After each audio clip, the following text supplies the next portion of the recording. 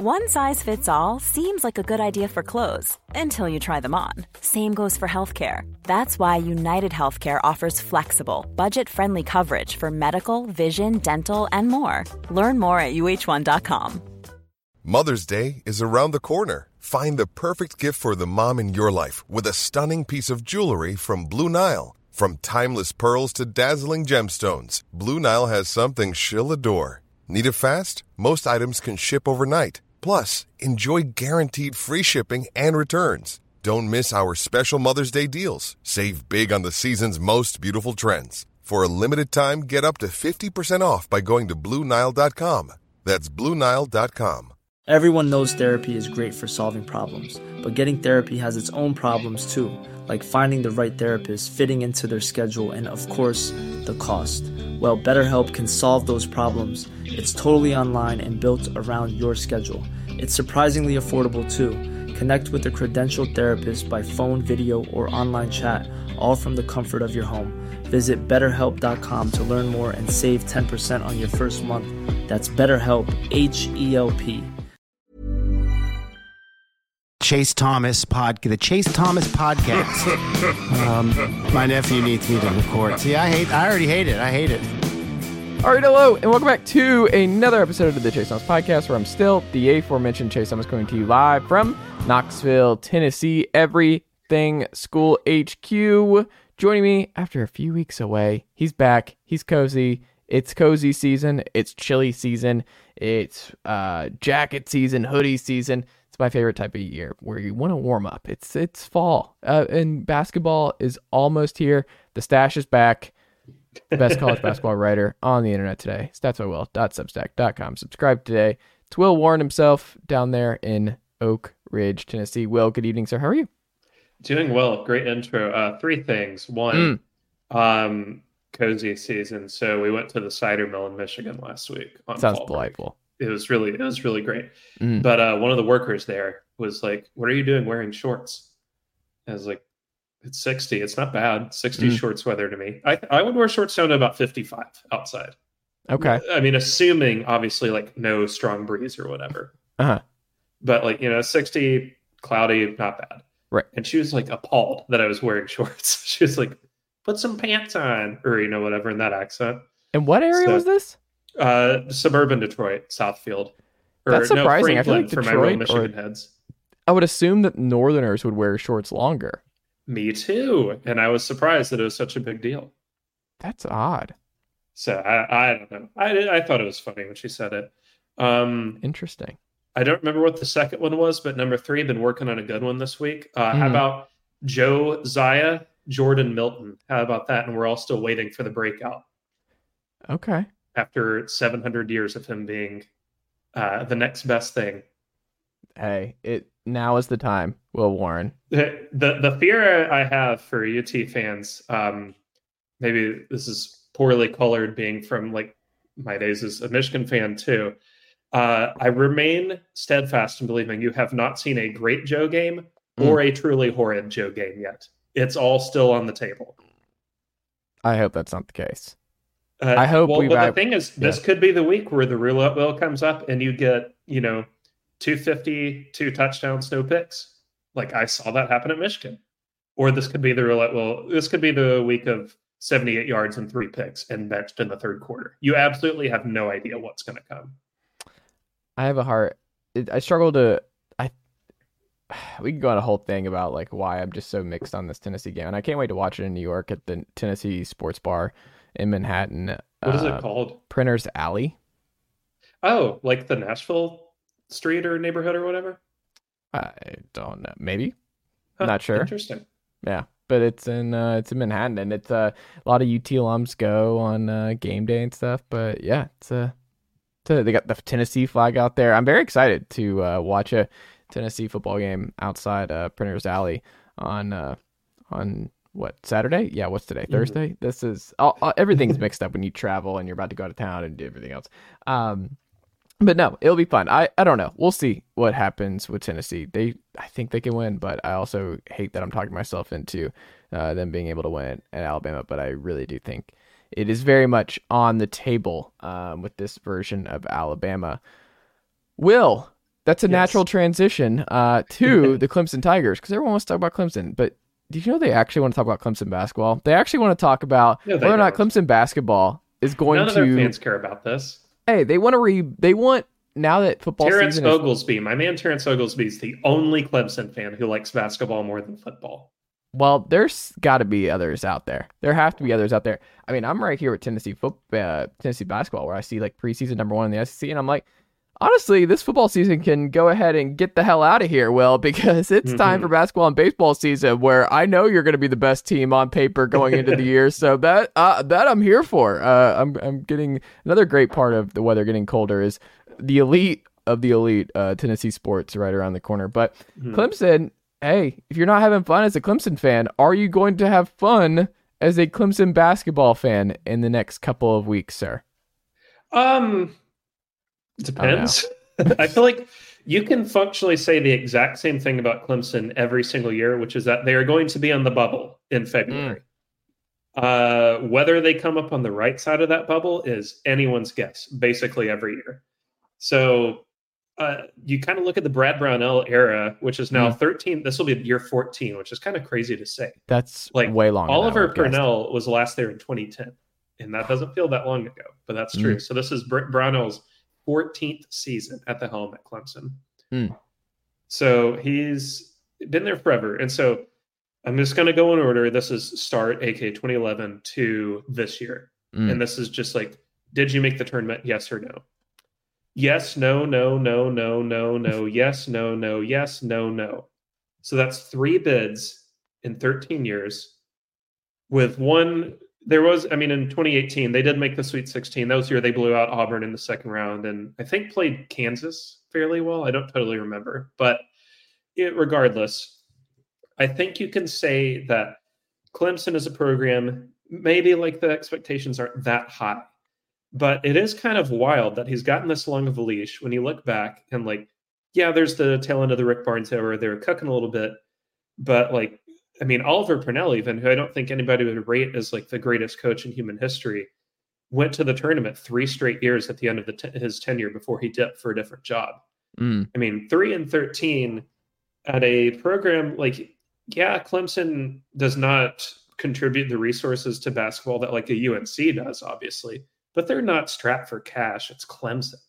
Like, you're going to have bucks all over the place with Clemson athletics, and like you have former players who've gone on to the pros. You've got like a lot of recruiting that you could be doing, and it just seems like Brownell's thing is every time that he's on the hot seat, he does just enough that you can't fire him.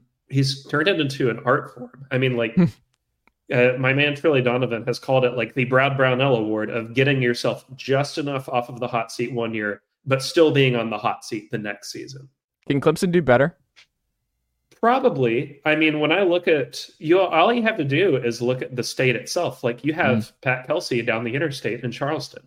Yeah. You have Takeo Siddle at UNC Wilmington. Like you've got a lot of like CAA type of options that would be pretty thrilled to have that job. Or, I mean, even if you wanted to make a real money play within your own conference, see what Steve Forbes' asking price is. You don't know unless you ask. So I think that people would want that job. Now, for this year's specific team, I, like every other normal person, have them squarely on the bubble. I racked my brain here. I believe I have them 5th in my ACC power rankings. So I got Duke, UNC, Miami, and UVA ahead. I think 5th is about right. I could see them finishing anywhere from like 3rd to 10th or so, maybe 3rd to 9th. And it's just entirely dependent on like, do they win their close games this year? Because last year, I thought they were really lucky to even be near the tournament because they did not have a terribly impressive resume despite 14-6 in the ACC. They had losses to Louisville, which was truly nasty, but you also had a neutral loss to Loyola, a bad Loyola, road loss to South Carolina, road loss to Boston College. I mean, they kind of remind me of the meme where the guy shoves a stick in his bike wheel to be like, oh, someone did this to me. And it's like, Clemson, you did it to yourself again. You always do. I have no recollection of their Sweet 16 run. It is very, because when I think of that bracket, The only thing I can remember is Auburn escaping Charleston in the first round, because I was at like a bar for that one. I was like, oh, this is one that Bruce might blow again. But that was it. I don't remember anything else. But yeah, I mean, they have PJ Hall, who is a great player. I mean, as long as PJ Hall's in the game, Clemson's going to have a chance. And I think Chase Hunter is quite good too. And they got Joe Girard from Syracuse, who can really shoot the heck out of the ball. I don't like much of anything about this team defensively. Don't think any of them, aside from maybe Hall, rate out as net positives. I think it's going to be a year where they could have a top 20 offense on KenPom, but their defense could be hovering around like triple-digit levels. So I think they're going to have to play a lot of high-scoring games, which is good for them. This ACC is not a conference full of world beaters. It really is just like Duke, UNC, and questionably Miami that you feel real confidence in right now. So there's opportunity for them to rise up the ranks. But again, we'll see if Brad Brownell can do it yet again, if he can pull the rabbit out of the hat for like the 6th time in his tenure. But I have a hard time believing in them too much. Yeah, it seems like they go back and forth. I think they go back to around 500. They either like are 10 games over 500 or 500. They're either 10 games over 500, 8 games over 500, or 500. They never have sustained success. And I just wonder if that's the nature of the job, or if that's just Brunell's kind of the of what he can really be with this program. Maybe that's as much. I don't know. I don't know. It's a chicken or the egg type thing with Clemson basketball. I could for sure see a scenario where, like, if they regress a little bit this year and they don't get quite as lucky in closer games, like they go NIT bound, I'm not totally sure he's got that job next season. But I think once again, it's going to go right down to the wire. Yeah, I'm curious where Clemson ends up going into this season, sir. Most likely worst to first story in any conference with the season getting closer. I thought these kind of questions would be fun leading up to the season each week. Will, when you think of all the different conferences, a lot of options here. Who do you think of all the different conferences, when you think about this, who is most likely to go from worst to first in their respective conference? Doesn't mean you think you would predict it, but of all the available options, who stands out most to you? I've got 3 here, and it's it's 2 sort of tricks I'm looking for. One is the new coach, because you figure like year before, and one of these examples is going to be really obvious when you hear it, where they just like had a total like program wide implosion and are starting over. But that means you don't know anything about the team. And the other is the rubber band effect, where the team underachieved so horribly last year that it makes sense they would maybe rebound. It's like a dead cat bounce. They rebound in the other direction. So in order here, roughly in order of conference name, I got Austin Peay in the Atlantic Sun, Loyola in the A10, and then New Mexico State in the WAC as my top 3. New Mexico State's a good buy low candidate. Yeah, Austin Peay. This is because they fired. Nate James was the guy's name. It's like a Duke assistant, and he wasn't. So, not to be rude, but I'm built different. Anyway, so they hired Corey Gibson from Northwestern State, who I don't know if people like followed their story last year, but they were pretty bad. And then he instantly came in there and won 24 games, like in first year of head coaching. So you could kind of look at that and be like, well, is that repeatable or not? And I mean, that's, reasonable, but it's not like the ASUN is full of world beaters. They lost Liberty to the CUSA, and the best teams in there are not bad. I mean, you got Eastern Kentucky, who's favored to win it. FGCU is going to be a factor. Lipscomb is going to be pretty good. But like Kennesaw State lost their awesome head coach. Yeah.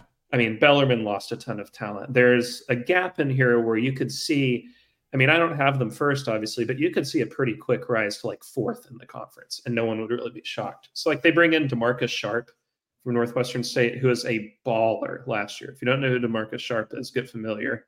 Jamonte Black, who hit more threes than anybody last year in terms of returners to college basketball this season. So I like that team a lot.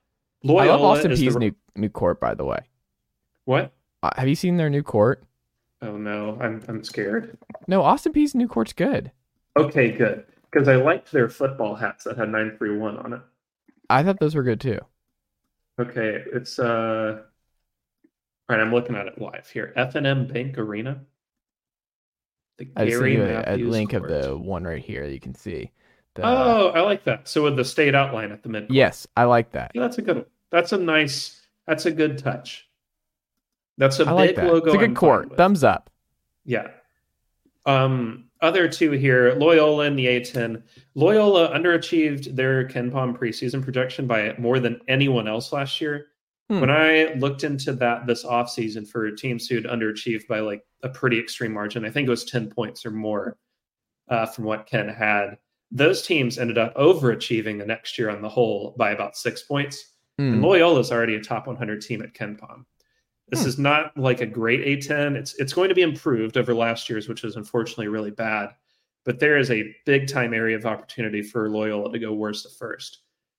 New Mexico State is the one with the greatest swing power in either direction. So I think people are like generally aware of their story. Basically shut down the program for 3 months due to a murder investigation and a lot of horrible stuff that went on. Hired Jason Hooten from Sam Houston State, who ran an awesome defense and does not return a single minute from last year's roster for good reason. Total blow-up project, completely new. And I think that because there's so much uncertainty, this really could go either way, where either New Mexico State could be like dead last in CUSA, a rebuilding one, but still a pretty good conference, and really struggle, or because that analytical models don't really know how to capture this type of team, where there's so much uncertainty that they're kind of aiming for the middle. But what if all of this gels together really fast? Like they absolutely could battle with Liberty and Sam Houston State for that conference title. So it's just a 9-team conference. Worst to first is not going to be that hard. And New Mexico State, even in their darkest times, has remained a really tough place to play. So I could see that being like a surprise year one worst to first story. Okay. I like it. Who is most likely to go from best in their conference to worst in their conference? This is just the exact same idea from the previous prompt, but the flip side of you lost your coach and you lost everything that you had. Yeah. So Texas A&M Corpus Christi in the Southland, which is a mouthful to say. That's Kennesaw State in the ASUN, and then Utah Valley in the WAC. So the fun thing about TAMUCC, which there's no real, they're the Islanders. Let's just call them the Islanders. Is on Ken's site. It just shows up as Texas A&M Corpus Chris. So I've been calling them Corpus Chris in my head lately because for whatever reason his site doesn't put the full name. But Corpus Chris. So they lost Steve Lutz to Western Kentucky, which is bad enough. Yeah. Steve Lutz was awesome at with the Islanders, but they lost a ton of talent.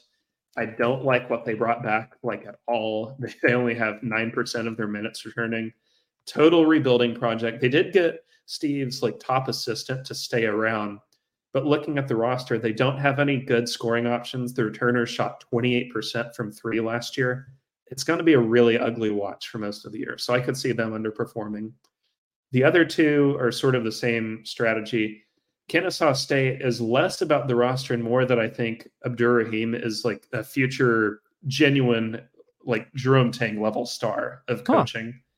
They return a decent bit from last year's roster, including Terrell Burden and Damon Robinson, but they hired outside of the family. It's a former Alabama assistant, Antoine Petway, who, I mean, is going to install a totally new system on offense that they're not used to, likely a pretty new system defensively too. That could work out just fine, and they could be really good. I wouldn't be shocked. But year one, when you're doing wholesale changes like that, it can be hard to sustain that success. Same kind of goes for Utah Valley. You lost Mark Madsen, who I love as a head coach, to Cal, and lost basically every functional piece of that team with him. So I could see a scenario where they're quite bad, unfortunately. That stinks. You kind of have that breakthrough, and then you lose your coach, and then you're like, "Oh man, what?" Yeah. But there's enough. By the way, great job by Stanford not firing Gerard Haas to hire literal alum Mark Madsen, who now goes to coach for their biggest rival. I think it's more spicy though. ACC legends, by the way, Cal and Stanford. That's true, as well as ACC legends SMU soon. Yes. Very normal sport we have here. Speaking of normal sport and normal conferences and teams that definitely didn't get left behind in the college football world and now college basketball, really, in a way. The Memphis Tigers, Will Warren, the team that Rick Barnes, I don't think, will be playing in even after this extension kicks in for Tennessee over the next couple of years. Sir, new starting five check-in this week. The Memphis Tigers, when you look at who you think the new starting five will be for Memphis, do you like it? What do you like about it? What are some questions with the starting five? What fascinates you about the Tigers right now? They're going to be an extremely fascinating team the entire season. I don't know. So I think some people are aware of like how Memphis's offseason went, but maybe like your like Joe basketball fan might not be. So let's loop it back a little here. So Memphis, 8 seed last year, lost FAU by a point, right? In that round of 6-4 game, like probably should have won because the refs blew it functionally. Memphis only returns 15% of their minutes from that team.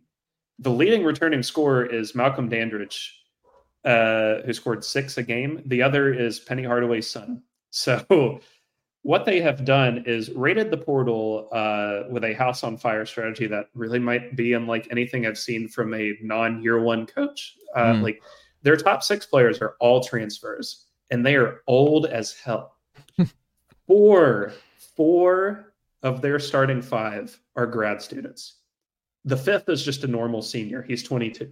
They are old for college basketball. There are multiple 25-year-olds in the starting lineup. That's BYU in the Mid-South. Yeah. But they're not Mormon. So at least I don't think they are. You know, good for them if they are. I don't care. But anyway, they got a little lucky here where like Jaquan Walton was going to go to Alabama, got arrested for weight possession. Nate Oates doesn't really want to deal with the police right now, obviously. So dropped him like a hot rock. Jaquan transfers to Memphis. Jordan Brown enters the portal from Louisiana Lafayette. Tennessee fans will remember him from the round of 64 game this past year.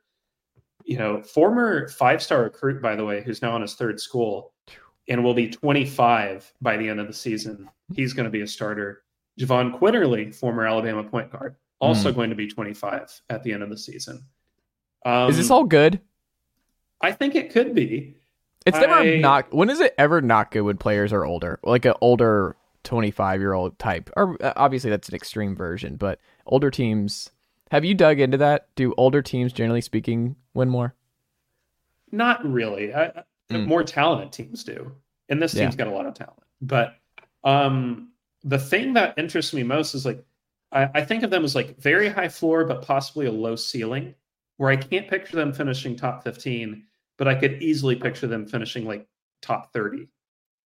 Where I think they're just going to consistently be like one of the 25 to 35 best teams all year long, which is fine. I mean, that's sustainable at Memphis. But the thing that's tough to predict here is like there's really few examples of teams that are A, this old, and B, did not return basically anything from their previous year's roster.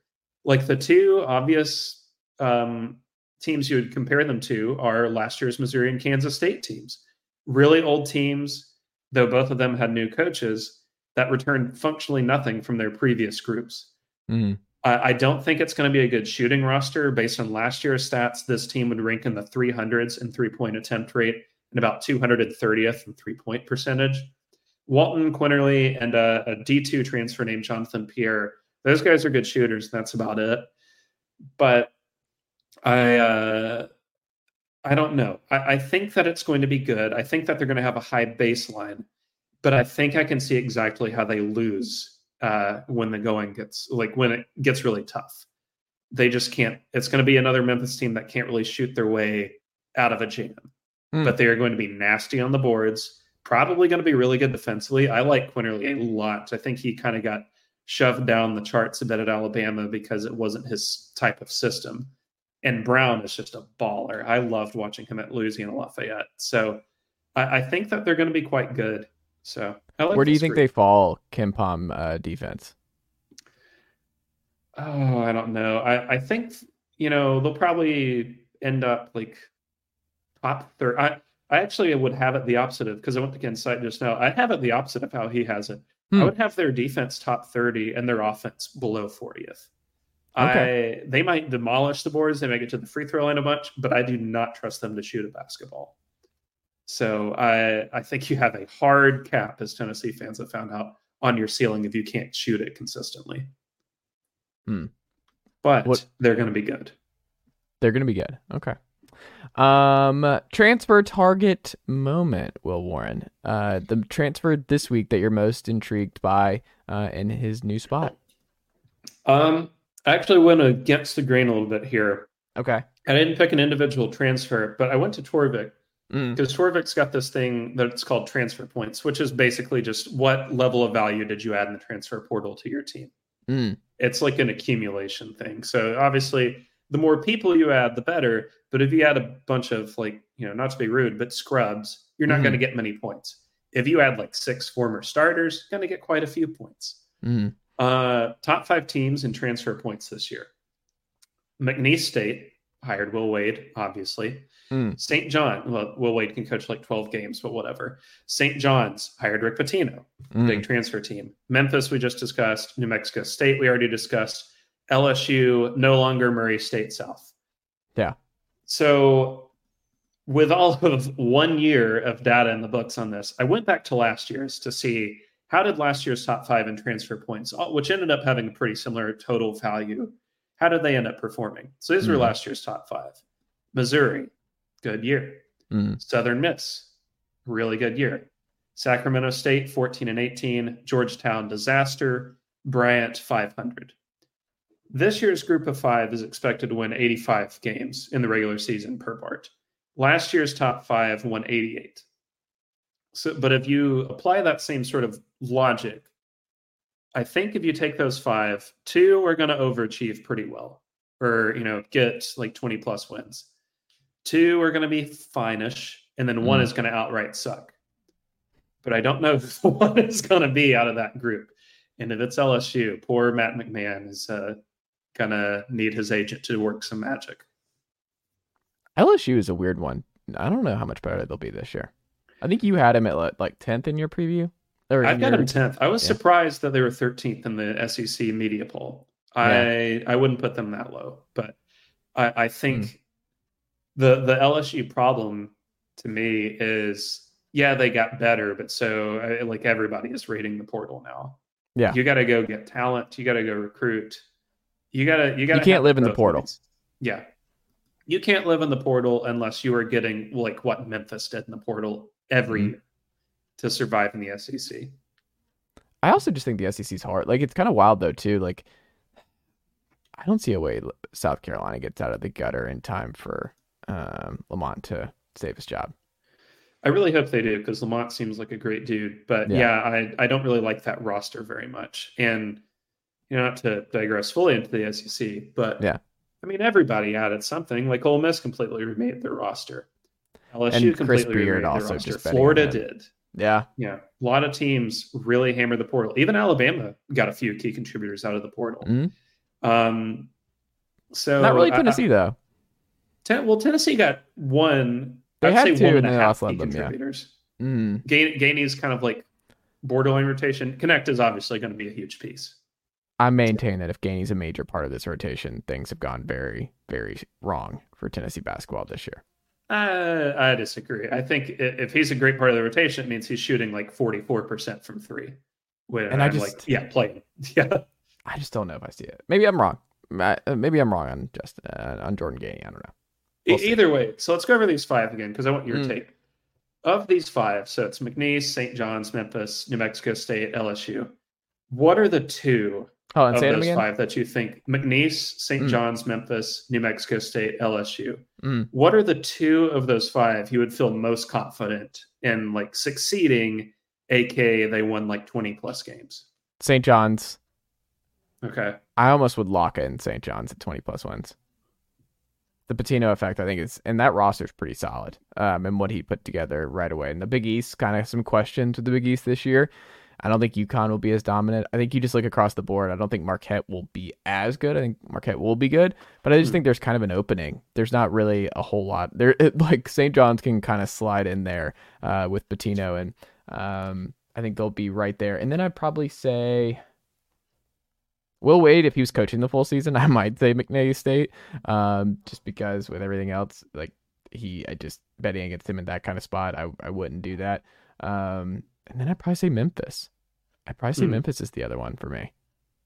Yeah, I would Memphis go and St. John's. McNeese and Memphis are my 2 picks here. Why don't you like St. John's? I don't think St. John's is going to be bad, but that is such a massive shift in like what they were doing versus what they're going to do. And there's a real question for me of like, yeah, I think Pitino's amazing, but does that all come together as quickly as everyone thinks it will? I don't know. And do you know what he did his first year at Iona? He won the league, but that was COVID, so it was a fake season. Didn't happen. Then right after that, 17-3 in the conference, 25-8 overall, first. His first year at Louisville, 21-13. The man has not won in a full non-COVID year. Do you know when the last time he didn't win at least 20 games was? And it's only happened once since 1990. It would have. Was it early 2000s? It was early 2000s. Because the first year at Louisville was not very good. First year at Louisville, he was 19-13. That is the only non-20 win season, because he threw 20 out. The only non-20 win season for Pitino since 1989. I hear you. I'm not betting against Rick Pitino to win 20 games. I just can't. I also look at the players on this roster and some of the names, and I've got St. John's on Prime.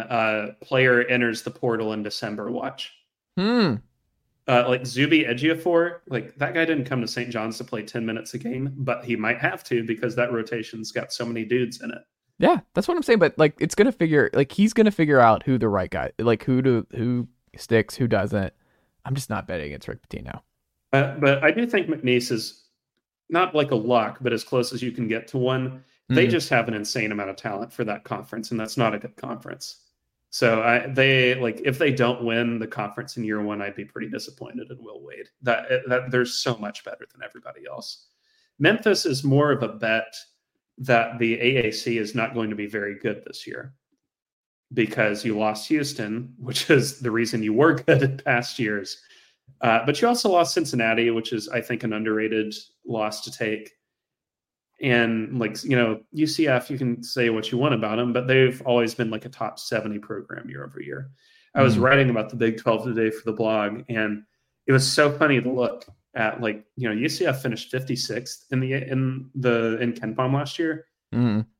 Brings back some pieces from it, and they are like a lock for dead last in the Big 12. And they're not going to be bad. It's just like the Big 12's that good. So, I mean, the AAC currently has 2 teams projected in the KenPom top 80. So I think Memphis is going to benefit from, frankly, some weaker competition to get up there. St. John's is in a much tougher conference. I like it. But I'm still not. This needs to be something we circle. I think we need to keep coming back to St. John's watch, Will, because we are on polar opposite ends here with St. John's. We need a St. John's tracker with kind of like Brian Ferentz for offensive coordinator. He has to get 25 points a game. That's me with Kenny Payne trying to get to 500. Can he do it? I'm going to be tracking. I mean, that's a little bit meaner. For us, we're going to go a little bit nicer. Is St. John's on? Some would say it's not mean enough. Louisville fans would say it's not mean enough. Will, deep dive team from 2022, a very disappointing Illinois team. But it seemed like when you read it and like you read the preseason stuff, like Will Leach, one of my favorite writers, he seemed to be pretty. If I remember correctly, like he wasn't in on this Illinois team going into last year. Like Brad Underwood, I think we can all agree is still a good coach. They haven't had the kind of March success that you would want. Obviously, everyone remembers the Loyola game from a couple of years ago. I don't know. I think they had a really kind of a down year, but I wonder from your perspective, do they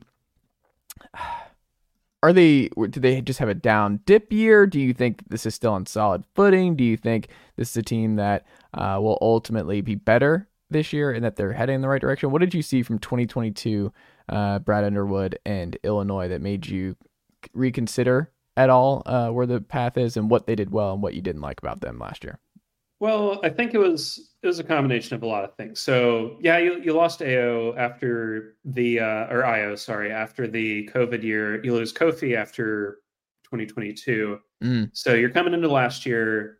They ranked 340th in terms of minutes brought back from the previous team. Also, I think the second youngest team in the Big Ten. So they had a lot going against them. They also could not shoot their way out of any sort of gym. I mean, Coleman Hawkins did not take the step forward I thought he would. Matthew Mayer, honestly, is a little disappointing, I thought. It wasn't like he was bad, but the Matthew Mayer I remember at Baylor was like a potential future Big 12 player of the year. He had that star ability in him, and it just never seemed to function.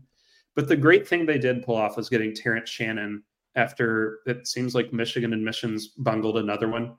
So they were the beneficiaries of that, and Terrence Shannon was a baller last year for Illinois. Probably, I would argue, single-handedly dragged them to the NCAA tournament, despite the rest of the roster's best wishes. I do recommend popping on scanning their schedule here, trying to remember. I think it was the home game against Indiana in mid-January. Good game to pop on if you want to see what it's like when a team wishes they never had to play basketball with the rest of their roster members ever again. Those guys hated each other. Kind of a miracle they won 20 games, to be honest. So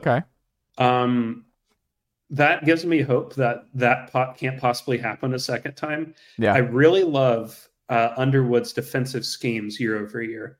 I know the Loyola loss stings in everybody's mind, but they were tremendous at rim protection that last year. And that was after losing Coburn. Coleman Hawkins was quite good at it. Dane Danger, one of my favorite names to say in all of college basketball, really good. Losing Mayer sucks because I think Mayer is a really good defender on the whole. But I think this roster is just better. Night one. It's more well-rounded. I love Shannon. I continue to believe in the Coleman Hawkins breakout against my best, against the smarter parts of myself. But the guy that I like that they added quite a bit is Marcus Domask from Southern Illinois. So they're finally going to have a real point guard again. So if you remember last year, I think people might have forgotten, went into last season. Do you remember who their starting point guard was? No. Sky Clark. Oh, I do remember that. Okay. Sky Clark left the team after 11 games because he wasn't satisfied. All about that. Yeah, because Why he did he wasn't leave? satisfied with the offensive system. Oh. And he was pretty horrible. And the fun thing to go to is to go your favorite analytics site, Hoop Explorer, and just type in Sky Clark on-off numbers for Illinois. And they're 20 points better with him off the court. Poor guy. But bringing in a guy who actually has college experience running point guard position and did a really good job at it at Southern Illinois and Domask. I haven't done the research. Who cares? We'll figure it out. I'm going to figure it out by January or whenever it is they're on the Big Ten Network and I'm watching them win a game 54-50. That's when they play Wisconsin, presumably. So, but I like this guy a lot because he never fouls. 1.4 fouls per 40. They played 2 top 50 teams last year and he didn't foul once. So he knows just how to stay on the court, which is what they need. They need a point guard who's just going to play a lot of minutes. Because, I mean, it's either him or Justin Harmon, who I'm less convinced by as a potential point option, who transfers in from Utah Valley. But I think that having a real point guard is going to help. They've got a little more in the way of shooting this year. They should be able to create more interior scoring. Danger, despite being a fairly limited offensive center, is really good defensively. Awesome on the boards too. So I've seen some people rank them in the top 25. I think I would have them very low top 25, 21st sounds right. I'll have to go back and check. But I think they're going to be good. Will they be? I could see a scenario where they turn out to be awesome if Hawkins takes the next step. If Domask sustains the level of production he had at a lower level, if Danger levels up, or if one of the sophomores like Ty Rogers takes a huge leap in year 2. They've got a lot of ifs there that could swing that roster positively, but they have so much seniority on the roster that they have a high floor. So it's a team I like. And it's a coach I like too. I think Underwood, I don't love what he does offensively and never really have, dating back to Stephen F. Austin. But it's a coach with you never have to question the defensive effort levels of his teams any year. You Mm. always know that they're going to try really hard. They've got high floors, like 5 years running now. He kind of gets lost in the good coach discussion, but he's just like a plain, solid, really good coach. Mm. I just wonder, like, is he the long-term man? Do you think is he a good, I wonder too, like, you would have a better perspective because you're seeing every game. Like, is he a good March coach, or is it just bad luck for him? Like, because I think sometimes you can look at it as like, is it just bad luck they haven't gone deep in the post in March, or is he just not is his system not good for March? What do you think on Underwood? Should Illinois fans be concerned about his March history to this point? Well, if you remember last offseason, I think we talked about Illinois at some point, and I brought up the thought that going forward, they might actually have a higher March ceiling because they didn't have Coburn on their team. Because, I mean, every March game against like good competition, so like Loyola, the Houston game, that was Kofi's final one, but also the Chattanooga game before that people like don't remember, them almost losing to UTC as a 4 seed. Every single one of those games, the offensive game plan was just like throw it down to Kofi, and then like, oh, guess what? They're doubling up Kofi because he can't pass the basketball. Danger, who I don't like love on offense, can at least pass the basketball a little bit. So that they've gotten better at getting their front court guys to move the ball around when they're swamped down low. They don't rely so heavily on post-ups. It's a bit more free-flowing of an offense in general. So, and the thing about March that people kind of forget about, Pratt Underwood rocked as a March coach at Stephen F. Austin. They beat VCU his very first year as a 12 seed. His last year there, they beat West Virginia as a 14 seed and came within a point of making the Sweet 16. So, I mean, yeah, the results have been disappointing in March so far at Illinois, but he has like history of being really, really good once he gets there at previous stops. So I still got my hopes up for him. This could be the year they do it because, I mean, last year we saw a 9 seed make the Final Four and come within a buzzer beater of the title game. Anything can happen once you flip the calendar. One might say this is March. This is March. Will Warren, any stats of the week for the good folks listening on their Friday morning commute? This is a fun one. So I mentioned earlier Javonte Black. So he had 123s last year at Northwestern State. 6 other players who hit 100 or more threes last year are on D1 basketball rosters this year. So no team, thank God, no team has more than 1 player on their roster. But 2 conferences have 2 players that had 100 plus threes a year ago. Which 2 conferences am I referred to? And bonus points if you can guess which players. Is one of Connect and Gainey on this list? Neither. Connect got close. He had 77. I was gonna say I feel like they had to be close. Wow. My poor departed Jelly Walker. Someone is no from longer UNC Asheville. Is it It's not UNC Asheville. Tajon Jones graduated. Oh, because I'm thinking of team and rosters and the smaller ones that just 5 out basketball, shoot a lot of threes. A spoiler here is that 3 of the 4 are transfers to different conferences. And they were 2, I would say, wager at least 2 of these were like big deal transfers. Big deal transfers from where they were at? Yeah. And they transferred to all 4 of these schools were in last year's NCAA tournament. FAU? No. So the 2 conferences, and then you can guess the players. 2 conferences, the Big 12 and the Big East. Ooh. So who are the 2 in the Big 12? Teams or players? Players. The schools these players transferred to are Texas and Kansas State. Oh, Kansas State. Oh my God, I can see him. I love testing your brain like this. It's so oh my God, I'm looking at this kid right now at Kansas State. You better look down because he's pretty small. This is gonna drive me nuts. What is his name? Tyler Perry. Yes.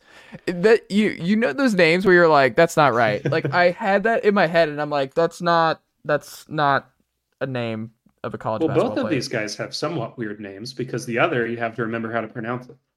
Who is it? Max Asmus. Oh. Texas. And the 2 that are in the Big East, the non-transfer is Cam Jones at Marquette. He hit exactly 100. And then Stephen Ashworth at Creighton via Utah State. So if you're needing a game to turn into this winter, which you don't need my help on these because they're going to be good games regardless. Texas and Kansas State, that's appointment television. Marquette and Creighton is appointment television. So there you go. So those games will have 4 of the 7 players who hit 100+ threes last season. There you go. I like it, Will Warren. Those are good. When you're in the midst of your 30-second conference preview of the 32, you really got to dive deep for stuff you haven't already seared into your brain. I like it. I like it, sir. Will Warren, what can the good folks check out from you over at statsbywill.substack.com this week? Well, they are tuning in at the perfect time because I am going to show feet. No, I'm just joking. On the Substack this week, next week, and basically every Monday through Friday until Final Four ends April 7th or 8th. That's after Easter. Doesn't matter. You get the point. Every day until then, there's going to be a post on the blog excluding Christmas. Right now, this whole week, so 16th through 19th, we have previewed, and as of tomorrow, we'll have previewed the first 20 conferences in college basketball as per Ken Palm's rankings, 32nd through 13. So tomorrow's, just to give people a hint when they hear this on Friday, we're going to be previewing the SoCon. We're going to be talking Big West, the Ivy League, the Sun Belt, and the WAC. So 5 pretty intriguing conferences. Yes. A lot of watchable teams among those. You got Furman. You got Yale. Yale's going to be really good this year. Got a little James Madison action. Grand Canyon made the tournament last year. Stephen F. Austin. Schools like that. It's like the teams where you're like, oh, I really like this team. And then 40 minutes later, you're like, oh, well, they just lost 75-68 to a 3 seed. That the word really school is doing a lot there for Grand Canyon. Huh? The word school is doing a lot for Grand Canyon. I agree. They're really trying these days. I'm hearing. I better not. Anyway, allegedly. That's always the good go-to. But no, if you subscribe now, not to hawk my own product, but you can I hawk think it's away, really sir. worth it. I hate doing sales. I know, but you got to. You got to do part of it. Here, just hit me up. I'll do it for you. Yeah, you can do my sales for me. Get like a real person. Have you heard my intro for you? That's a pretty good sales pitch. That's pretty good. 30 for a year, and because I love educators, since my wife was one. Yes. 20 if you have a .edu email. Okay. So if you're an academic or formerly an academic, or you are forced to teach school children, you deserve a discount. So you also deserve a discount if you're able to still get into your student account years after you've graduated. If you found a way to do that, yeah, I can't anymore. You deserve it. Like you deserve the discount if you're finding a way, because that was a sobering thing. Where my Washington Post discount expired because my email does not work for the University of Tennessee anymore. I found out recently because he signed up.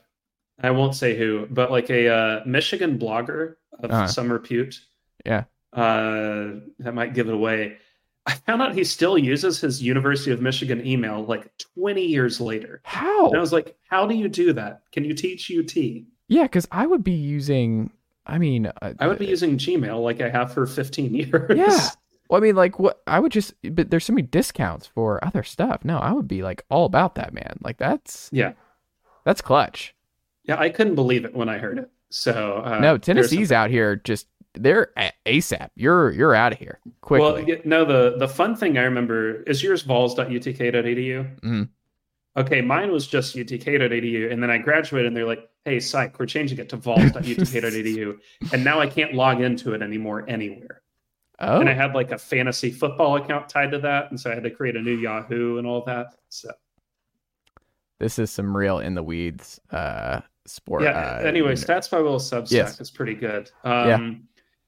So I do recommend like this week and next week if you're not a Tennessee fan. If you are a Tennessee fan, that full team preview, that's like an entire week from October 30th to November 3rd or something like that. So Tennessee alone is going to get like 25,000 words written about them. But in the meantime, you get to read about all these other conferences too.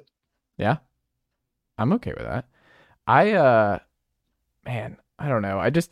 Tennessee, I'm very excited and I'm ready to get hurt all over again. But there are some injuries right out of the gate here that I'm kind of... The Nuggets are flying right now, and I always love Nugget season. It is Nugget season. Yeah, I'm hearing Josiah Jordan-James is shooting well. That's always a good one. Josiah Jordan-James at the 5. That's always a good nugget to hear. I was listening to Ball Quest, their podcast, and they were talking about because Rob Lewis covers them, and he said like Josiah has, I think, this like not yoga, but some kind of, he takes his body very seriously with the injury stuff, and he's very careful with it, and does all this different stuff. And I'm like, in my head, I'm like, I love Josiah, but it's like, well, that's none of that's working because we know he's gonna be banged up. You hoop, brother. Why don't you hoop, brother? I mean, who actually believes that Josiah Jordan-James is going to be healthy all year? Like, that's probably not happening. But the good news is Tennessee's got like 10 playable guys. They have like a strange embarrassment of riches, which is nice. But I know Barnes would just be like, if you asked him, like, true serum off the record, like, you hate that Chris Ledlam left. You were dying to do Chris Ledlam and insert another big here for multiple stretches. I know that hurt his soul. If he could punt one of these guards onto another team or one of these young forwards and wings for him back, like maybe DJ Jefferson, I don't know. But the man, I guarantee you, it hurt his soul. DJ Jefferson into a trash can, to be honest. Doesn't seem like that's going very well. No, but future Tulsa Golden Hurricane, DJ Jefferson. Yeah, because you look at this group, and then you have another 4-star guard coming in next year, and I just look at who's probably coming back, and like, there's a minute crunch. Somebody has to go. Yeah, and it sucks, but I mean that's basketball now. I think. I mean, look at this year. I think there's going to be some unhappy Vols. Like, we're going to be number one. There's going to be some unhappy freshmen. Yeah, who are like, they could have gone to like a different top 30-ish school and probably played right away. Who's the Drew Pember of this group? It's got to be JP Estrella because he looks like Drew Pember. No, I think Estrella's going to start at Tennessee for a long time now. I have to share that my friend Ryan Shannon saw the Big South like preseason poll announcement and texted me and said, "How does Drew Pember look completely different in his photos every single year?" I was like, "You're not wrong. He's doing the Jimmy Butler." I love Drew Pember. He was in the pod this past year. Beard and legend. No, good kid. I love the 5-out basketball. I would kill to have Drew Pember back as a backup big, like a different kind of big for this Tennessee group. I mean, Barnes would have never let him play this way, but you know, I think he's fun. He would like, he's obviously balling out and doing stuff at UNC Asheville. He wouldn't have been able to do at Tennessee, but like, I don't know. I would love. Hey, can I get like a bit of Jonas Idu to like watch some Drew Pember tape? Like, that's all I want you to do. Just be like 20% of Drew Pember at UNC Asheville. That'd be great. I would take 10. I would take 10 too. Like, just help, like, be a little bit comfortable because you watch the pregame stuff and I'm like, I know Adu can shoot. I know he can.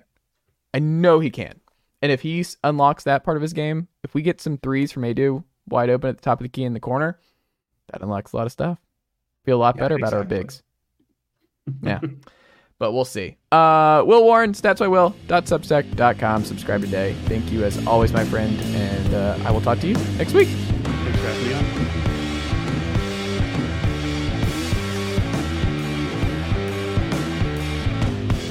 Nicely done, nephew.